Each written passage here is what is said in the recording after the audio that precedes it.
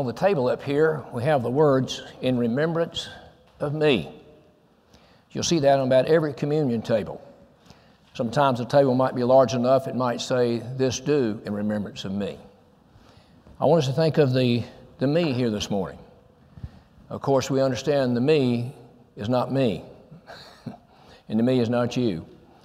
The me is Jesus Christ, our Lord and our Savior, the Son of God. In 1 Corinthians chapter 11, the apostle begins this chapter by telling the church at Corinth to keep the ordinances as I have delivered them unto you. The apostle Paul had the authority as an apostle to do that. There were ordinances, that's plural. We state to the church there's two ordinances in the Lord's church. One is baptism, the other is the Lord's Supper. In order to participate in the Lord's Supper, there must first of all be a profession of faith and coming forth in a public way to acknowledge your love for the Lord Jesus Christ and the fact that you're a sinner and believe you're saved by His wonderful and marvelous grace. Then you're able to join together with the band of baptized believers that you've united with in that, and then be a partaker of the Lord's table. The Corinthian church had made a serious error. They had actually begun to mix a natural feast with the Lord's Supper, and the Apostle Paul rebuked them sharply for it. And then he told them, he refreshed their minds of what it was all about. He said unto them, the very night that Jesus was betrayed, the very night he was betrayed, he entered into this supper with his disciples. Both events took place the same night. There was a betrayer among the 12. His name was Judas Iscariot. He betrayed the Savior, sold him for 30 pieces of silver. But that same night, the Lord met with his disciples. And he says he took the bread, and he blessed it, and he brake it. And he gave it unto them and told them, this is my body, which is broken for you. This do in remembrance of me. Likewise, he took the cup, and having supped himself, he gave it to the disciples, and in that cup was wine. And he told them, drink ye all of it. That is, all of the disciples. They were there. They were all to drink of it. He said, this is the blood, my blood of the New Testament, which is shed for many. He says, do this in remembrance of me. He went on then to tell them, for as often as you do this, you do it in remembrance of me, recognizing that this is the Lord's body that's under consideration here. He said, let a man so examine himself. This is a serious moment, it's a serious time when we all need to examine our lives and ourselves. Because he said, he that eateth and drinketh unworthily, and I'll explain what that means in just a moment. He that eateth and drinketh unworthily, drinketh damnation to his own self, not discerning the Lord's body. That's what had happened to the Corinthians. They failed to discern this is the Lord's body up here. This is the Lord's life that we're talking about here. You don't mix it with the natural. You don't mix it with a feast to satisfy the carnal appetite and thirst. If you don't discern the Lord's body, if you don't see what's under consideration here. He said, for this cause many are sick and weakly, and some have fallen asleep. The seriousness of this is in that last statement. Well, the expression fallen asleep means they died. They died as a result of that. Show you how serious the Lord takes this. So the apostle is referring to what we read in Matthew, Mark, and Luke. And in Luke we find where the Lord tells his disciples, with desire have I desired to eat the Passover supper with you. I feel like I can understand a little bit about that, with desire. I've had a desire all week long to meet with you and to be a partaker of the Lord's Supper with you. The Passover supper had been conducted for centuries. Ever since Israel came out of the land of Egypt, the Lord told them to do this perpetually, and so they did. The Passover supper consisted of unleavened bread and wine and bitter herbs and a lamb that was roasted. And the Lord would take from the Passover supper the unleavened bread and the wine. That would be the last Passover supper, at the same time the first Lord's Supper, or Last Supper sometimes we'd like to express it. And the Lord he kept the law to a jot and a tittle. He crossed all the T's and dotted all the I's. He came not to destroy the law, but to fulfill the law, and that's exactly what he did. He fulfilled it in that last Passover supper with his disciples. But then he did something new. He took those two elements again, those two things, the unleavened bread and the wine, and he brought it over here into the New Testament. And so Jesus now becomes our Passover, you see.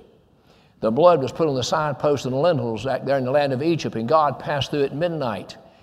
And where there was no blood, the firstborn was slain. Every firstborn of the Egyptians from the top to the bottom, even of the beast, was slain. But not a single firstborn of the Israelites was slain. They were all delivered and all spared because blood was there. Blood was on the signposts and the lintels, you see.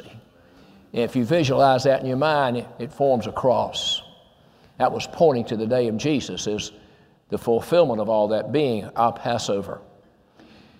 So having said that, I want to go to Romans chapter 5 and consider. The Lord says, off you to do this, you do show forth the Lord's death till he come. The Lord's death is on display up here, as you will see it in a few moments' time. We only have two things on this table. We have unleavened bread and we have wine. Nothing else. Nothing else needs to be here. It's a simple picture, but what a story it tells, right? What a wonderful story that it tells. And so the Lord Jesus Christ, when he met those disciples, took that bread once again and he gave it to them and said, take and eat, for this is my body which is broken for you. We're talking about a substitutionary death. We're talking about a vicarious death, somebody dying in the room instead of someone else. And that's what the Lord Jesus Christ did. But we go to Romans chapter 5. And it begins based upon what chapter 4 ends with. In chapter 4, it ends with the fact that Paul said, for he was delivered for our offenses and was raised again for our justification. Therefore, based on that truth, he says we're justified by faith and we have peace with God through our Lord Jesus Christ. That's an experiential peace you have in your mind and in your conscience when you understand that Jesus died for you and laid down his life for you and he was resurrected for you. He says, and by whom, talking about Jesus, by whom we have access by faith into this grace wherein we stand and rejoice in hope of the glory of God. And not only that, but we rejoice in glory in tribulation, for tribulation worketh patience, and patience experience hope. And hope maketh not ashamed. The hope that God gives us, it doesn't make us ashamed. You know, sometimes we use that word in the natural realm, and the expectations aren't never fulfilled. Maybe you're expecting something each day in the mailbox. You say, well, I hope it comes today. And you go and you open up the lid and it's not there. You say, well, maybe another day. You go check it the next day with the hope and expectation it's in there, but it's not there. And maybe it never is in there. But the hope I'm talking about is something you can hold on to. In Hebrews chapter 6, it says it's the anchor of the soul, and it's both sure and steadfast. It'll stabilize your life here. And it's based upon the love of God which is shed abroad in our hearts. Notice how that word shed, not spread, but shed. It's not spread abroad in your heart, it's shed abroad in your heart because it's based upon the shed blood of the Lord Jesus Christ. So he says we have access to that grace, and this tribulation worth experience hope, and hope maketh not ashamed because the love of God is shed abroad in our hearts.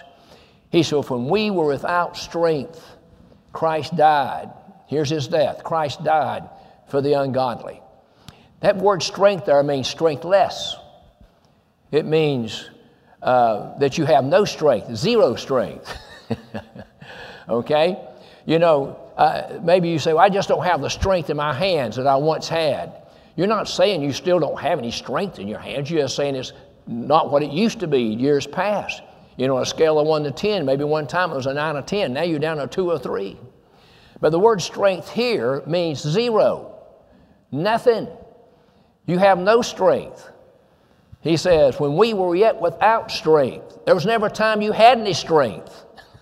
When we were yet without strength, Christ died for the ungodly. That's you. That's me. He's talking about what we are by nature, apart from God's grace. He says, for scarcely for a righteous man would one die, yet peradventure for a good man, some would even dare to die. Now, we're talking about being good and righteous according to men's standards. Because Romans chapter 3 tells us there's none good, no, not one. There's none righteous, no, not one. Apart from God's grace, there's not a righteous, a good man upon the face of this earth. But according to the standards of men, Maybe there's a good man over here, and somebody would be willing to die for him, or a righteous man, and somebody would be willing to die for him. But that wasn't the case. The love of God is matchless. It's simply matchless from that point of view. We were not good. We were not righteous. We were ungodly, without strength and ungodly, you see. Then he says, for God commended his love to us. He didn't say he commanded his love toward us. He commended his love toward us. The word commend means to make manifest, to display, to exhibit. But God commended his love toward us that while we were yet sinners, ungodly and now sinners, while we were yet sinners, Christ died for us. There's his death again. Okay, then it says, being justified, therefore, freely by his grace, or by his blood, right? Being justified by his blood, we shall be saved from wrath to come. Notice, wrath is coming. But those whom the blood of Jesus Christ was shed for will not experience that wrath. That wrath is eternal condemnation. Just like when God passed through the land of Egypt, his people Israel down there, the death of the firstborn occurred. But not a single Israelite lost a child, not one, because the blood was the protection of it. And so now being justified by the blood of Jesus Christ, that simply means that now in God's sight, based upon the blood of Jesus being shed, he declares you totally innocent. Amazing, isn't it? Do you feel innocent today? He declares you totally innocent, no sin, because God sees you through Jesus. He accepted the offering and the sacrifice. Being justified by his blood, we shall be saved from wrath to come. How, if we just remember that and keep that in mind, that we deserve that wrath. Surely we do. By nature we deserve that wrath. By actions we deserve that wrath. And wrath is going to come, but we will not experience that wrath because we've been justified by the blood of the Lord Jesus Christ. He has saved us from our sins. I'd like to turn to hymn 134 at this moment and sing this hymn written by Isaac Watts. I want you to pay attention to the words. You know, when we sing, we're to teach and admonish one another in psalms and hymns and spiritual songs. So please pay attention to this hymn.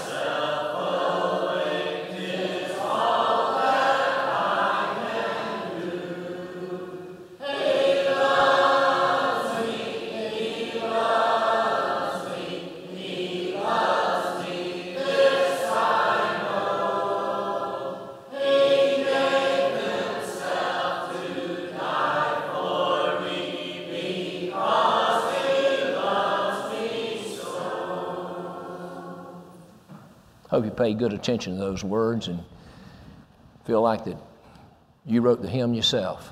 You know what I mean? He says, we shall be saved from wrath through him.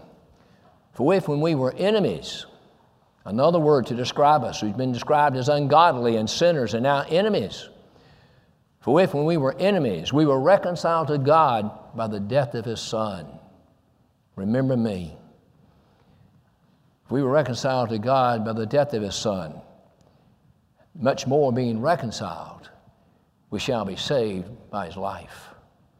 The life he lived, the life he gave, the life he offered. That's why you'll live one day with him. You're living now.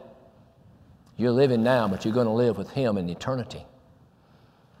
He's reconciled us. That means you had a prior connection. See, before the foundation of the world, God foreknew you and chose you and elected you in Christ. How that doctrine just is found throughout the Scriptures. But Ephesians 1 and 4, according as he hath chosen us in him before the foundation of the world, that we should be holy and without blame before him in love, having predestinated us unto the adoption of children. You're an adopted child into the family of Christ. You've been taken out of Adam's family and put into the family of Jesus. What do you think about that? Having predestinated us unto the adoption of children of Jesus Christ to himself, according to the good pleasure of his own will.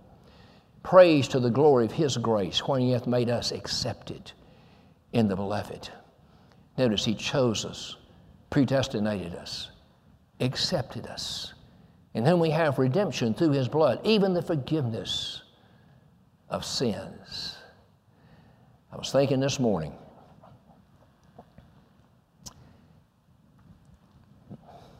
just trying to say a little prayer. And I said, Lord, I want to thank you for loving me, because I know I'm unlovable. I want to thank you for choosing me, because I know I'm not choosable.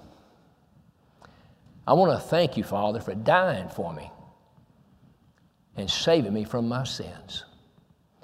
I just want to thank you for the hope within my heart that heaven will be my home one day. I just want to thank you, Father, for your daily care in my life. I know all that God's done for me is based upon free and sovereign grace. Let's sing hymn 325.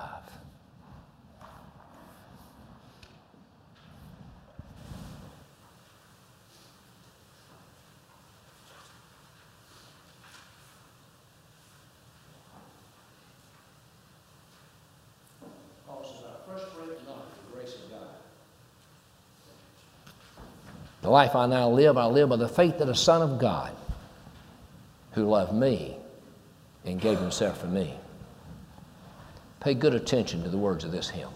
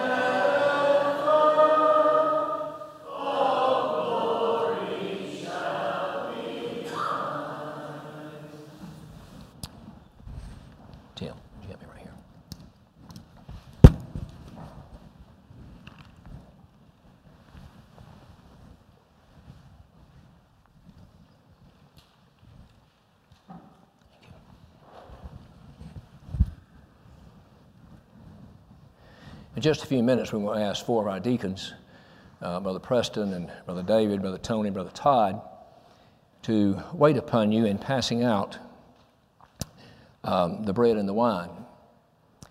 And we won't do it trying to follow the pattern we did last year, or last fall. And there are some gloves up here. The brother will put those on, and they will take the tray here and pass it by you. And you just reach in and take one. And when you do, just hold on to it to begin with, okay?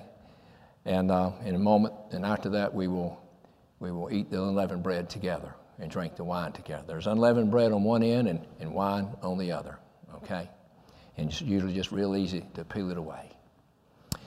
But the Lord met with those disciples to eat the Passover supper. That's all He told them. He didn't mention anything about this supper.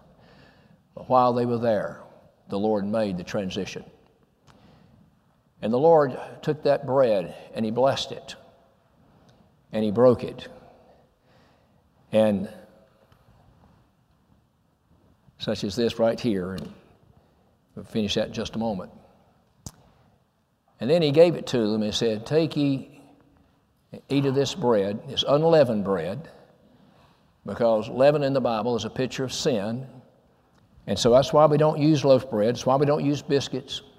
That's why we don't use rolls. We use unleavened bread. I appreciate Sister Barbara Searcy making this morning. She does a fabulous job. The Lord's life was sinless. He lived a perfect, holy, righteous, sinless life. And this is the only thing that would represent that. If this represented you or I, then anything else would suffice.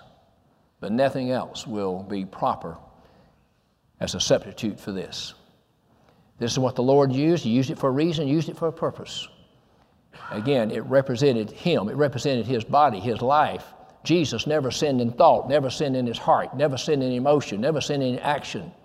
We're sinners by nature. And unfortunately, we're sinners by practice. This would not represent us in that way, but I'm thankful that this represented us on Calvary. Okay? So the Lord took it and He blessed it. Now, if you'll go with me, I'm going to ask the Lord in prayer to bless this morning for His honor and His glory and for your edification. Our gracious, eternal, Heavenly Father, we thank You so much for this opportunity today. We're thankful for this ordinance that You placed in Your house to where we can truly remember You, that we can enter into communion with Thee and communion with the saints of God, where we can enjoy the fellowship of the Holy Spirit.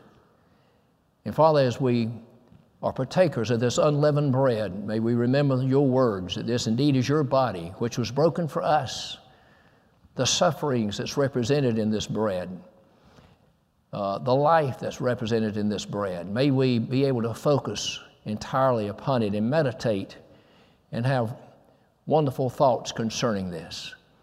May it cause our hearts to be more thankful than ever before for what You did for us. We're so thankful that we have Thy church where we can come and hear the wonderful gospel of the Lord Jesus Christ, the good news and glad tidings about our Savior that was willing to leave heaven and come here and die for us. Again, at this moment, we pray that You'll give us the strength physically and spiritually to enter into this service in such a manner and way that surely You will be praised and honored in it. In Jesus' name we pray. Amen. Brother Preston, Brother David, Todd, and Tony, if y'all will come up, please.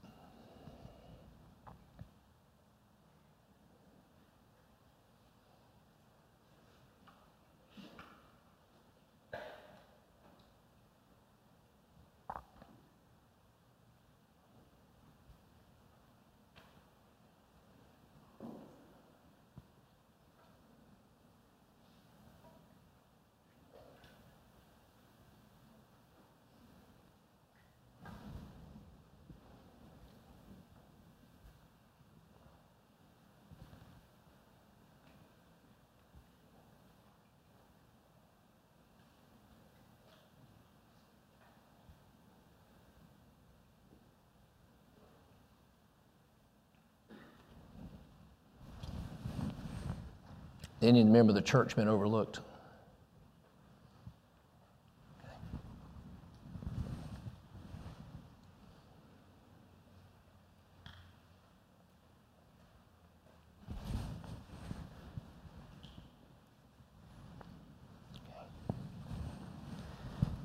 Just ask everybody to take the top part off where the bread is.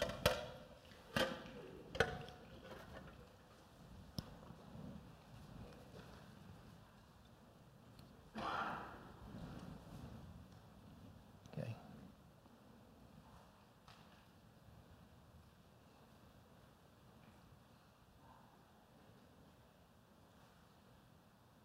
The Lord gave the unleavened bread to his disciples and told them to take and to eat of it, for this is my body which is broken for you. Together.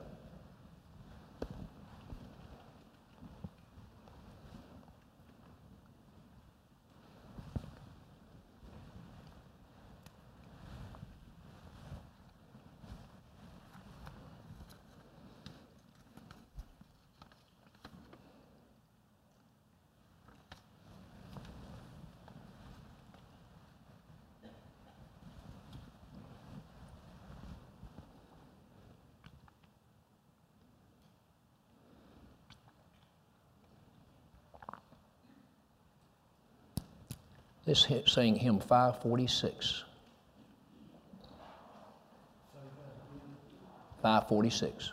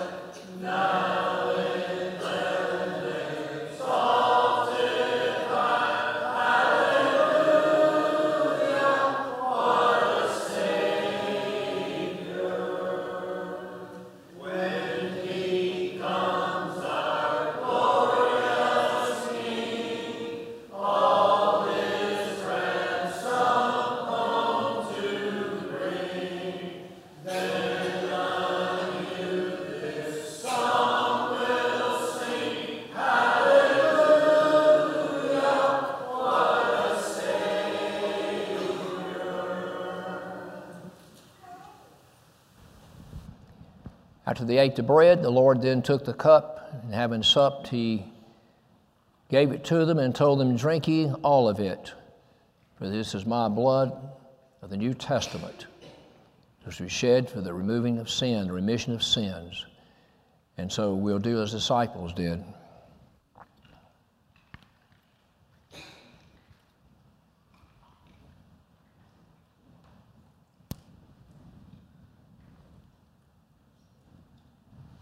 Together.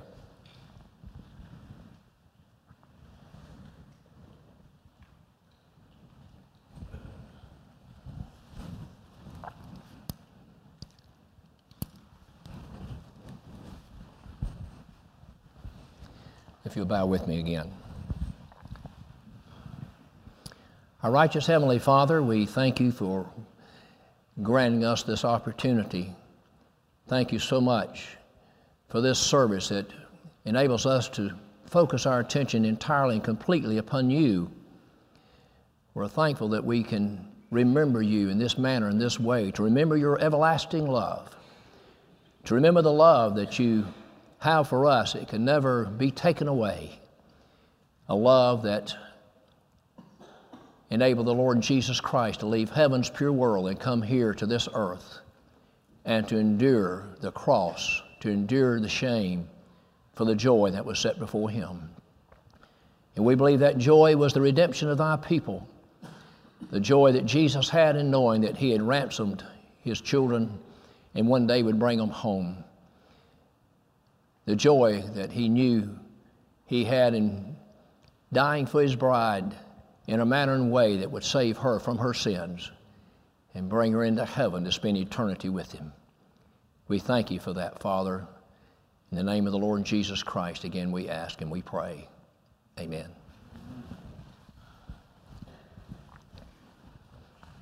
I'd like for us to sing one more hymn, kind of to close this part of the service out. Let's turn to hymn number 201. The psalmist said, "I shall behold thy face in righteousness. When I awaken thy likeness, I'll be satisfied." Satisfaction is something that we're all very much lacking in. If we think we're satisfied, we know it was only temporary. It was just for a short period of time. But I'm talking about a satisfaction now that will never end. When you get to glory, you'll be satisfied. You might say, well, what's heaven going to be like, Brother Lawrence? Well, we have a lot of things in the Bible to help us out in that regard, but one thing I can tell you about right now, you'll be satisfied. Okay, so let's sing this hymn, 201.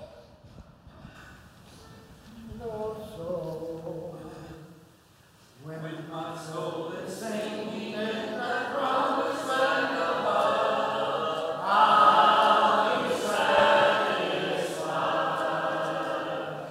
Praising Christ the Savior for redeeming grace and love, I'll be satisfied. I'll be satisfied.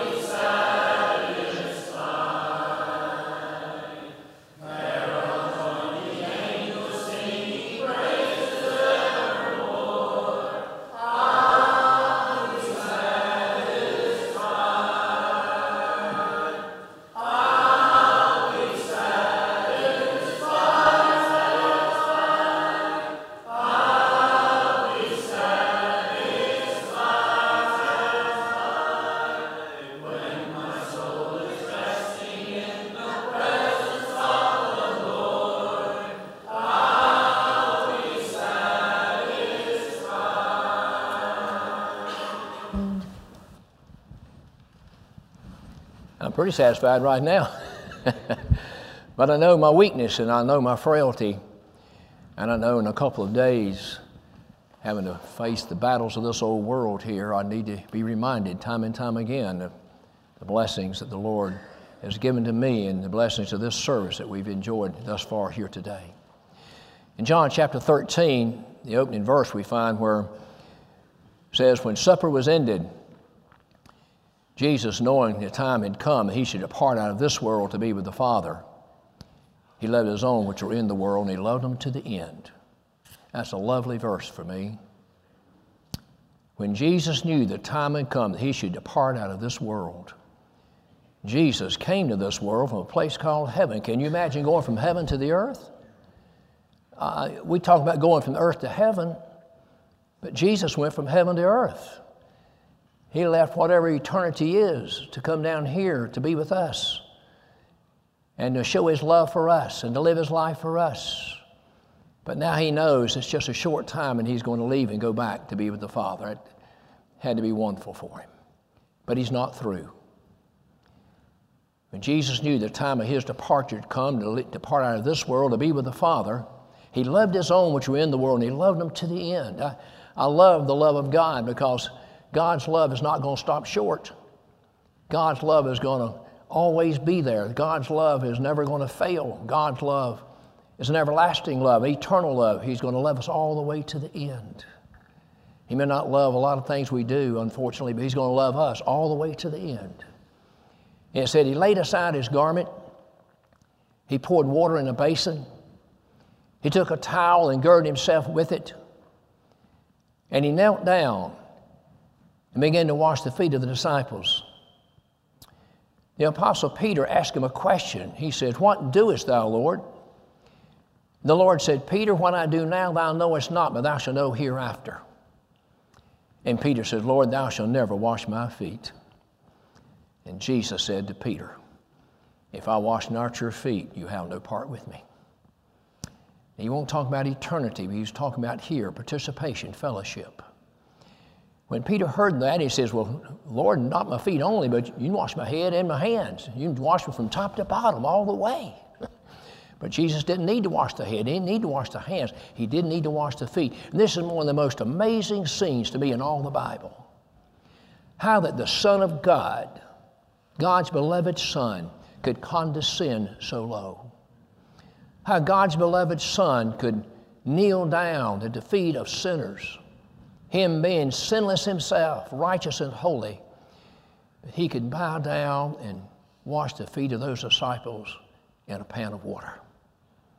The Lord of Lords and King of Kings is going to kneel down and do this. I think when Peter said, "Lord, thou shalt never wash my feet," I just think Peter felt unworthy of that. How could the Lord possibly condescend that low? But the Bible tells us that those of high estate should condescend to those of low estate. And Jesus is a perfect example. He humbled himself unto death, even the death of the cross. But the Lord here is going to demonstrate something very important to them, because incredibly as it is, when the Lord had told them that he was going to die, some of the disciples began to talk among themselves, saying, "Well, who shall be the greatest in the kingdom of heaven?" That's an incredible question. How could they even think such a thing, much less ask it? The Lord knew they needed a lesson in humility. He knew they needed a lesson in service.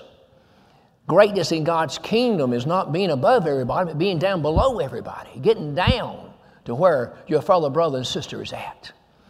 And Jesus, the King of all kings, the creator of the entire universe, the creator is going to wash the feet of the creature. The Savior is going to wash the feet of the sinner. The King is going to wash the feet of the subjects of the kingdom. And he washed their feet. If you can visualize this scene once again, we got a picture there between the library and the church. I'd like for you to pass by and just take a look at it. It just, a picture's worth 1,000 words, and that picture tells the entire story. It's an example Jesus gave concerning the love that we're to have for each other, and the friendship and the fellowship and companionship and the willingness, again, to be at our brother's feet and not feel like we're better than anybody else. And Jesus taught them that lesson. And Jesus washed all their feet. When I think about Jesus doing that, why should I have a problem doing it? When I see Jesus, my Lord and Savior, willing to do that for me, why should I have a problem with doing something such as that? Very few people down through the centuries of time, and even this present day in which we live here, practice what we're about to practice in just a moment or two. Somebody says, Brother Lawrence, why do y'all do that? I'm about ready to tell you. Okay, I knew you wanted to know. When the Lord got through, he says, he put his garments back upon him and he sat down, he says, unto them. He says, you've called me Master and Lord, and you say, well, for so I am. If I, your Lord and Master, have washed your feet, you ought to also wash one another's feet. He says, if you know these things, happy are ye if you talk about them? Happy are ye if you just think about them? No, he said, happy are ye if you do them. There's where the happiness comes in. The Lord's blessed me over the years. No telling how many times I've entered into this service. I did it last weekend over in North Carolina.